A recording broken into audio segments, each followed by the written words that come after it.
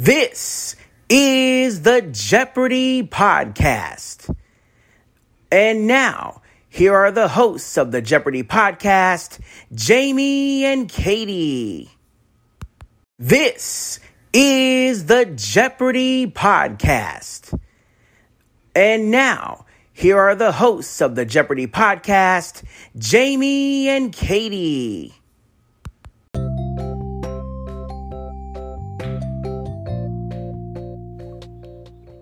Hi everybody, this is the Evil Chocolate Cookie bringing you tonight's edition of the Jeopardy Chronicles.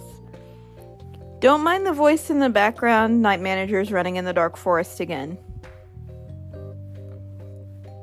So, just ignore it. It's background noise for me, so I don't tend to turn it off much. Now that I've started playing again, but... Anyway... We have come to the end of the first week of the Champions Wildcard Tournament. And what a tournament it has been so far, right? Just, oh my god, these people are... I forgot just how awesome these people were, those that I remember at least. Oh, and an update on Brendan's story from yesterday. Remember I was telling you how he wanted... Katie Couric to release the selfie she took with the contestants on the stage. Yes, she did. She released it. It popped up on Reddit last night.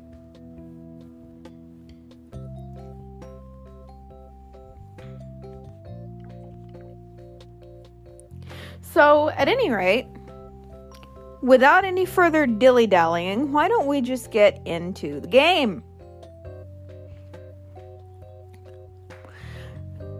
And of course, we always start by meeting our players. We had Jamie, Matt, and Daniel today. And Matt and Daniel, I remember.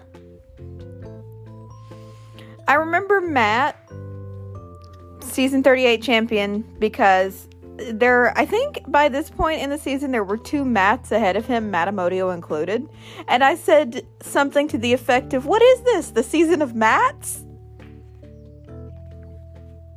I was just being silly, but yeah, I remember that. And I don't remember when Daniel played, but I do remember him being awesome.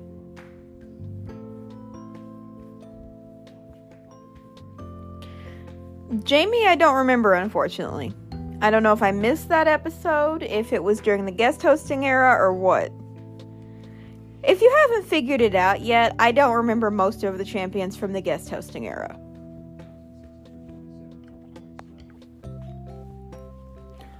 So, let's just get that on the table right now.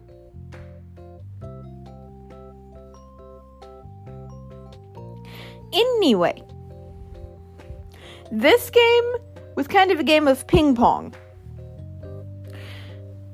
Why do I say it was a game of ping pong? Because Matt and Daniel were basically bouncing the lead back and forth between themselves through the entire game.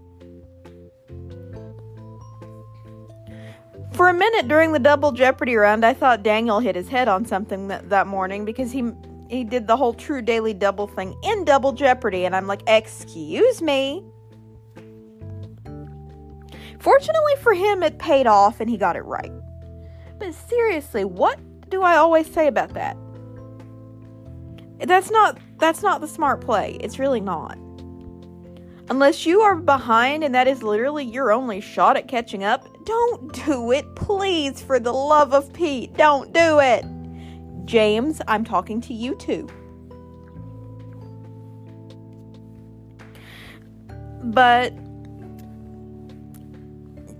Jamie unfortunately ran up against, as Alex used to say, two buzzsaws. They were just bam, bam, bam, bam, bam. They weren't sharing.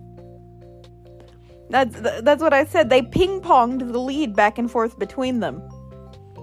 I wish I had a ping-pong sound effect. I would insert it here just for laughs. Oh, I miss Backpack Studio. But...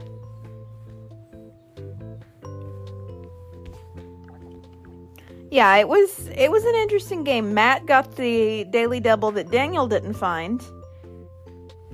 Because Daniel found 2 of the 3. And it got interesting there for a while. Final Jeopardy, though, was where the real shocker was. Not a shocker based on, knowledge and things like that, but just the way it played out.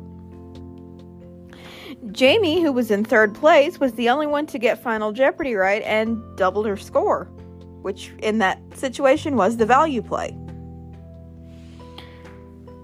Matt and Daniel missed it, but fortunately for Daniel, he had the foresight to not wager anything. So he won. He advances to the semifinals, but had he made even a fairly small wager, Jamie would have taken that because Matt wagered enough to put himself in second place at that point.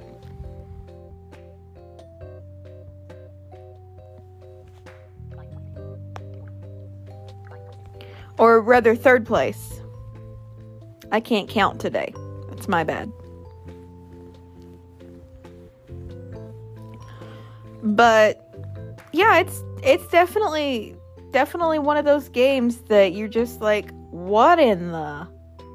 Because the lead just bounced around so much. It's just like, oh my god. I ought to publish my 12 Days of Christmas parody for Jeopardy. I ought to publish that up here as a special segment. Because we had so many lead changes, all that kind of stuff, that it was epic. But that's essentially what happened on today's game. And before I go, I do want to alert you guys to another milestone. We've passed 1,700 plays. Actually, we're closing in on 1,800 now. I think the next time I'll update you will be for 2,000. So, can we get there? I believe we can. Can we get, like, a bazillion more listeners? I believe we can. So, on that note, I'm going to sign off for the night. I'm going to just, go ahead and close this out and remind you not to tune out over the weekend because Spotlight and Strategy Corner will be happening. But I'm going to close this thing out for the day. I'm going to say goodnight. Thank you for listening. And as Alex would say, so long, everybody. This is Jamie T speaking for the Jeopardy podcast, an Evil Chocolate Cookie production.